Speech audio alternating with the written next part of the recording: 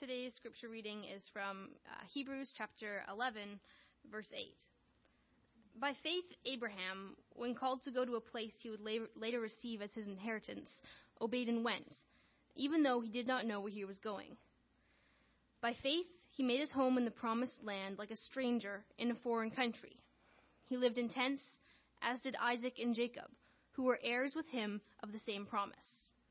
For he was looking forward to the city with foundations, whose architect and builder is God.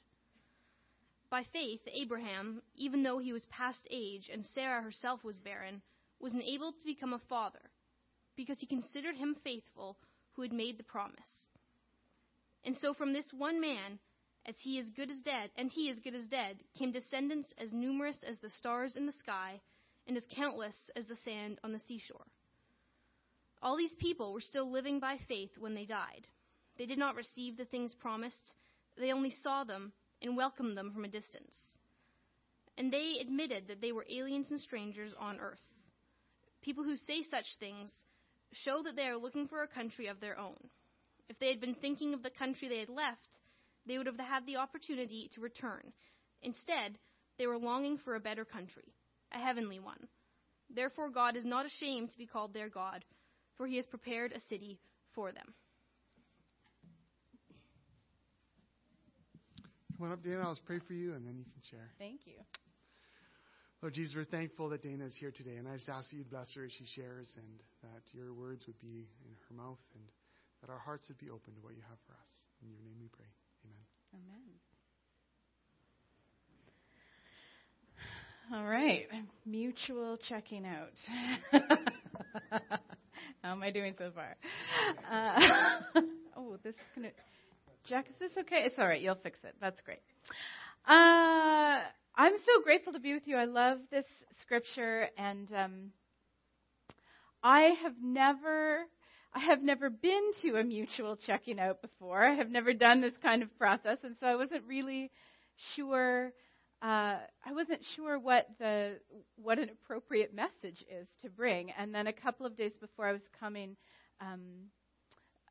God really brought this to my mind because I was thinking about my grandparents, and so that's where I'm going to start. I want you to be able to hear some stories about me this morning, so that you can get to know me, and then we'll kind of anchor it in Hebrews 11. So if you want to have that open with me, you're welcome to, whatever you like. My grandparents had a farm in Manila, in Ontario, which is this very tiny town, 300 to 500 people year to year. And I spent my summers there when I was growing up. I would float boats down the creek in their house made out of those old styrofoam egg cartons, the pink and green ones. Those are the best boats. And I'd follow them down along the creek with a stick so I could poke them and dig them out from under the bank when they got stuck. I spent hours in their barn swinging off this huge rope that was just wrapped around some rafters and turning over the bales of straw looking for barn kittens. I love barn kittens. I would sit on the fence rail in the pasture at the end of the day and just watch the sunset and really know in that farm, in that place, that I was exactly where I was supposed to be. And then a few years ago, I was driving from Kingston, Ontario, where I live, across to Muskoka to spend the weekend at a cottage with some friends. And I am pretty terrible with geography, so it caught me just utterly by surprise when all of a sudden my GPS had me turning down the old farm road, and I recognized it. I didn't know the farm was between Kingston and Muskoka. So I'm driving down this road, and I pulled into the long gravel driveway and drive up to the end, and I walked up the steps that I hadn't set foot on since the house was sold 15 years ago. And I rang the bell, and I was hoping that somebody would let me step back into my childhood for the afternoon. And no one was home. So I'm a little bit nosy. So I was peering through the window and trying to check it out and wondering about these new people who are living in my family's home. I took 3 or 4 really deep breaths, kind of savoring the air, and I could see the stand of trees that I know the creek is right behind, and I can almost hear barn kittens. And the longing was so heavy in my chest that I cried the whole rest of the drive to the cottage.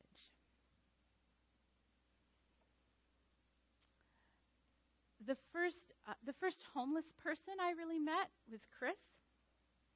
I was on a March break trip with my youth group, and we were volunteering at a drop-in center, and I was serving hot chocolate and wearing this little wooden cross that my friend had carved for me. And when I handed Chris his drink, he said he liked my cross, and we started talking. He was 15, and I didn't know there were kids my age who were homeless. And I gave him my phone number, which may or may not have been wise, and we kept in touch for a little while. He would call my house collect every few weeks for about 6 months, and then I never heard from him again. And I don't know what happened. It was before cell phones, and I didn't know his last name, and there was no way to find out. So I still have that cross, and it kind of makes me sad when I see it now. I think there's a place in me, I don't know if this is in you, but there's a place kind of at the top of your gut or the bottom of your chest that like catches sometimes. It stings or something when you catch a vision of home, when you just come close to home. And I still feel it when I drive through farm country, even if I'm nowhere near my grandparents' place. But it also catches when you encounter something that is so sad, so deeply broken, that you just can't imagine that's actually happening. Like a 15-year-old kid in a homeless shelter, or this picture of the Syrian boy with the bloodied face in the back of the ambulance. Or I know this was true here recently, a father who's killed in a car crash and won't see his kids grow up. I'm so sorry about that. Those things that are sad awaken this longing in us, a longing for home. And Hebrews 11 tells us that God's people have always lived with that longing. Abraham was 75 years old when God asked him to walk away from his father and his family's home and everything he knew. That kind of move is hard. The promise that God made to Abraham was that he would make him the father of descendants, the father of a nation. Even though his wife was barren and both of them, 75, they're well beyond their childbearing years. He promised that he would be a father of a nation and that he would have a land of his own. And God makes good on the promise of descendants. It takes a little while. Abraham is 100 by the time Isaac is born. So 25 years is a long time to wait for your prayer to be answered, right? But he does make good on that. From Abraham comes the innumerable nation, as many as the stars in the sky or the grains of sand on the beach. But the land is different. Abraham's family lives in this land that God shows them, but they only live there as foreigners and aliens. They just live there as guests. They're not permanent residents. In fact, in Genesis, there's this story where Abraham is begging to be allowed to purchase a piece of land when his wife Sarah dies. He wants to own the land that she's buried in. And he has to beg for it. Now, it's not because he's not welcome or they're not happy he's there. It's because the person he's asking to buy the land from keeps saying, no, like what's mine is yours. You just bury her. Go ahead. Use whatever you want. He's so welcome and well thought of. They just want him to feel at home. But Abraham knows that it's not his. And he wants to own at least the place where Sarah is buried. And at the end of his life, that's still all the land that he owns. And it's generations of that family who live with only a promise from God. Abraham and Isaac and Jacob and Joseph, and then 400 years, give or take, of slavery in Egypt, and then the Exodus, and then 40 more years of wandering around in the desert with Moses, before finally Joshua brings them into the promised land. A long, long time waiting and longing for home. How do they do that? I'm so impatient. I've been here for 4 days and I want God to tell me, is this the home? I don't know how they did that for so long, so many generations. But Hebrews says they looked forward to the city that has foundations, the city that was built by God. They had their ups and downs, but they looked forward with faith. They believed that God would make good on his promise. And they weren't looking for the place that they'd left. They weren't trying to go back. Again, Hebrews says it would have been easy enough to do that. They had opportunity to go back. And certainly they talk about it enough, right? Especially when they're in the desert. They keep talking about, well, let's just go back to Egypt. But they didn't. They're longing for a better country, a heavenly country. They understood that they were foreigners and aliens. They didn't belong where they were or where they had come from. They belonged where they were going, where God had prepared a place for them. When I was living in Ontario and getting ready to move to Nova Scotia, I went out to visit and I taught at a student retreat. And I was so excited to be there. And so I'm standing in line at a retreat, and they're serving us foods. There's someone at the window serving spaghetti. And I'm saying to the person behind me in line, I am so excited to be here. I have always wanted to live in Nova Scotia. I've loved it since I came on holidays when I was 17. And I can't wait to be able to say, I am from Nova Scotia. And the woman who's serving spaghetti goes, it doesn't matter. You're never going to be from Nova Scotia. Doesn't matter how long you're here. You're always going to be from away. Awesome. She's a lovely woman, and we went on to become good friends. And it turns out she's from away, and so she was just trying to warn me. But it really shocked me. It reminded me, I am not from here. This is not my home. And Scripture tells us that it is a good thing to know that we don't belong here. It's good to remember that our home is somewhere else, in a place, in a way of life established by God.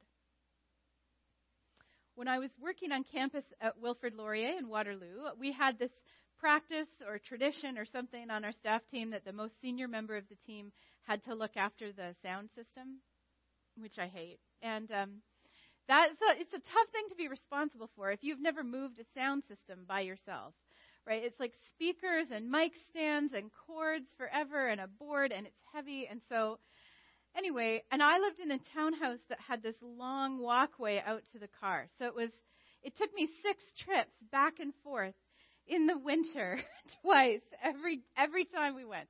And just in case you're wondering, it was, in fact, uphill both ways. And so I was complaining about that to my mentor one day, and I was saying, I don't understand why, I just wish we could leave it on the campus. We go to the same room every week. We should just leave it there. And she stopped me and said, don't complain about that. It's good for you. It's good for you to move it. It helps you guys know you don't own that room. It helps you know you don't belong here. You are not from the campus. This is not your campus. You are sojourners here for a little while. You're pilgrims, right? You come and visit, you walk, you come for a while every week, and you worship God there. But that is not where you live, and that land isn't yours. So move the sound equipment. She said it's good for you. And I did for 2 more years after that. And I have moved 7 times in 12 years. So I know that I can make any place nice with the right curtains and paint on the walls. And I know exactly how many banana boxes will hold all of my earthly possessions, 38. And, and I think there's some benefit to that. But in seasons like this, where it's high transition in my life, I find myself asking all the time, where is my home, really? Where would I go back to? My parents live in Niagara Falls, but I haven't lived there since I was 19. I've lived away longer than I was there. So where do I belong? I have this group of 8 friends who now have 9 kids between them. So when we go on holidays, it is something. And I've known them for 12 years, and we all came on staff with InterVarsity kind of around the same time. And we received this profound calling and experience in ministry together. We would study Scripture, and we were just young and innocent enough to believe we can just do exactly what it tells us. And we did. So we bought houses together in the same neighborhood.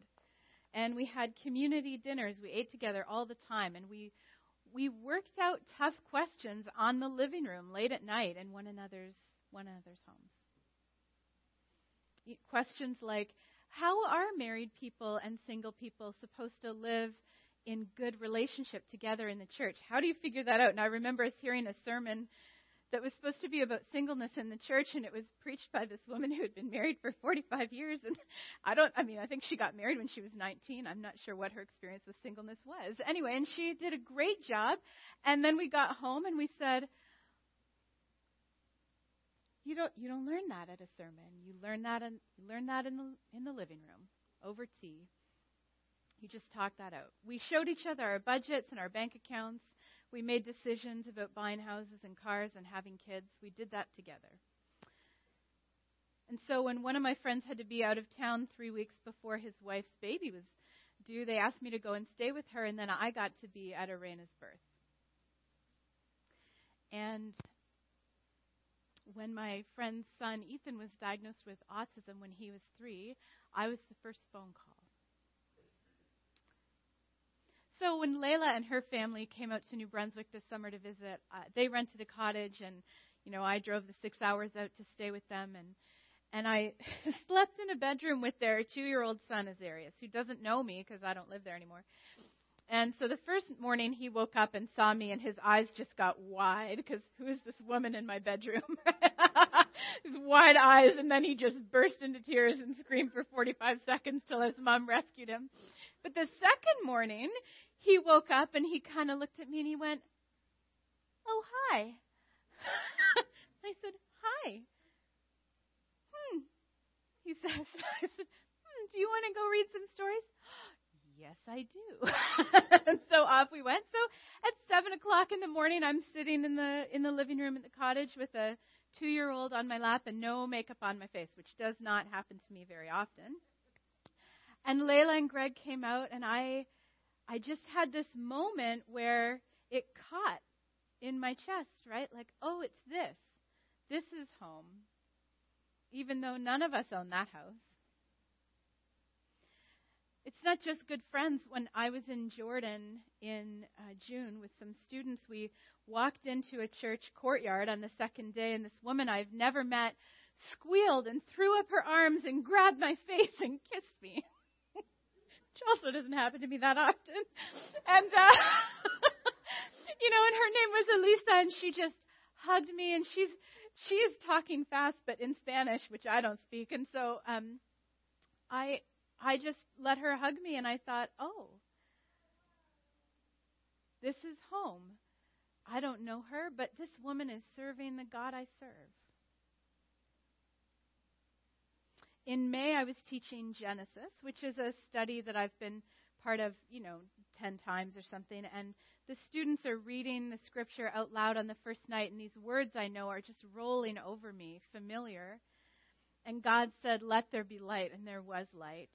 "It's not good for the man to be alone. I'll make a helper fit for him." And who told you you were naked? And I'm just crying before I even know it's happening. This is home. This, the scripture, the words of God, the shared mission with other believers, the love between people who love because God first loved us, that stuff is always the same. It's where I belong and what I've been longing for.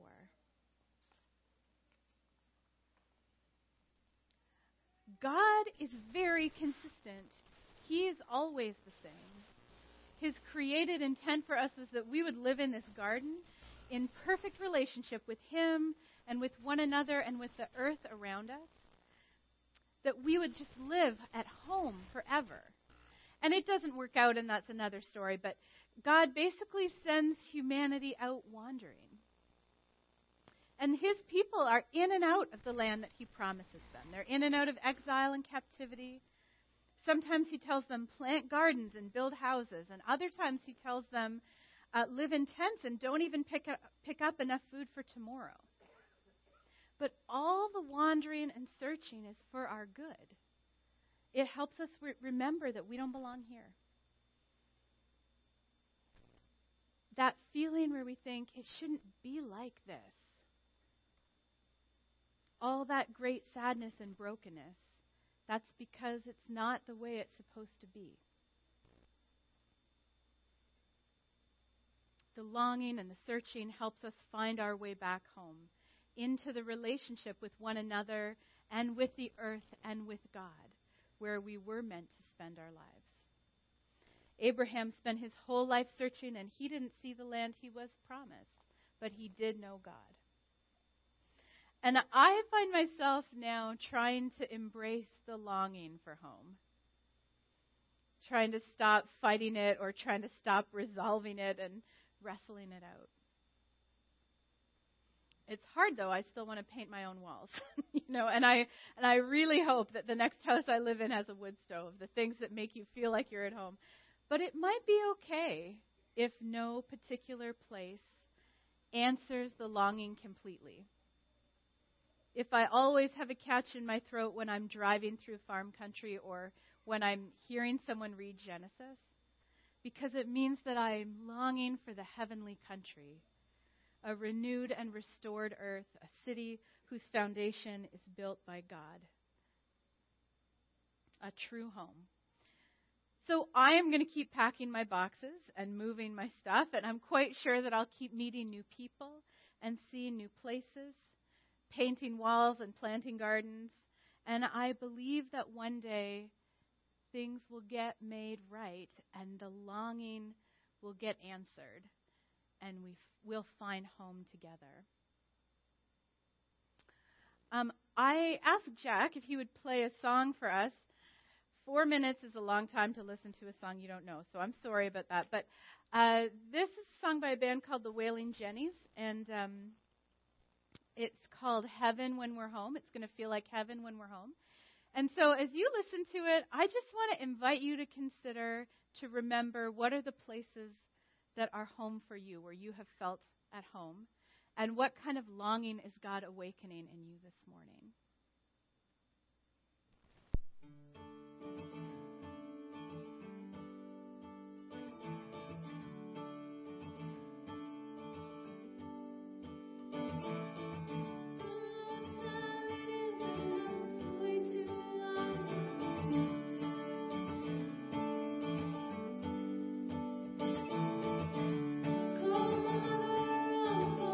She was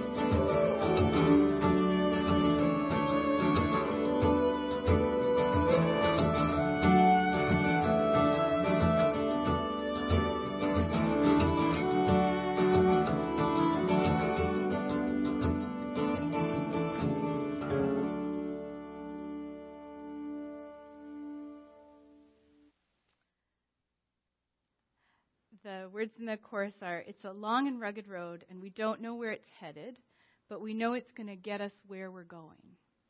And when we find what we're looking for, we'll drop these bags and search no more, because it's going to feel like heaven when we're home. It strikes me that as we're coming to communion, that Jesus is an excellent host. And when we're following Jesus, the table here is one of the places where we are always welcome, where we are always at home. And I think it's profound that even on the last night of his life, Jesus welcomed his friends to come to the table and eat with him and gave them a way to remember who they were. So we're going to take communion together. Tom's going to come and join me. And I'm really glad to be able to do this with you.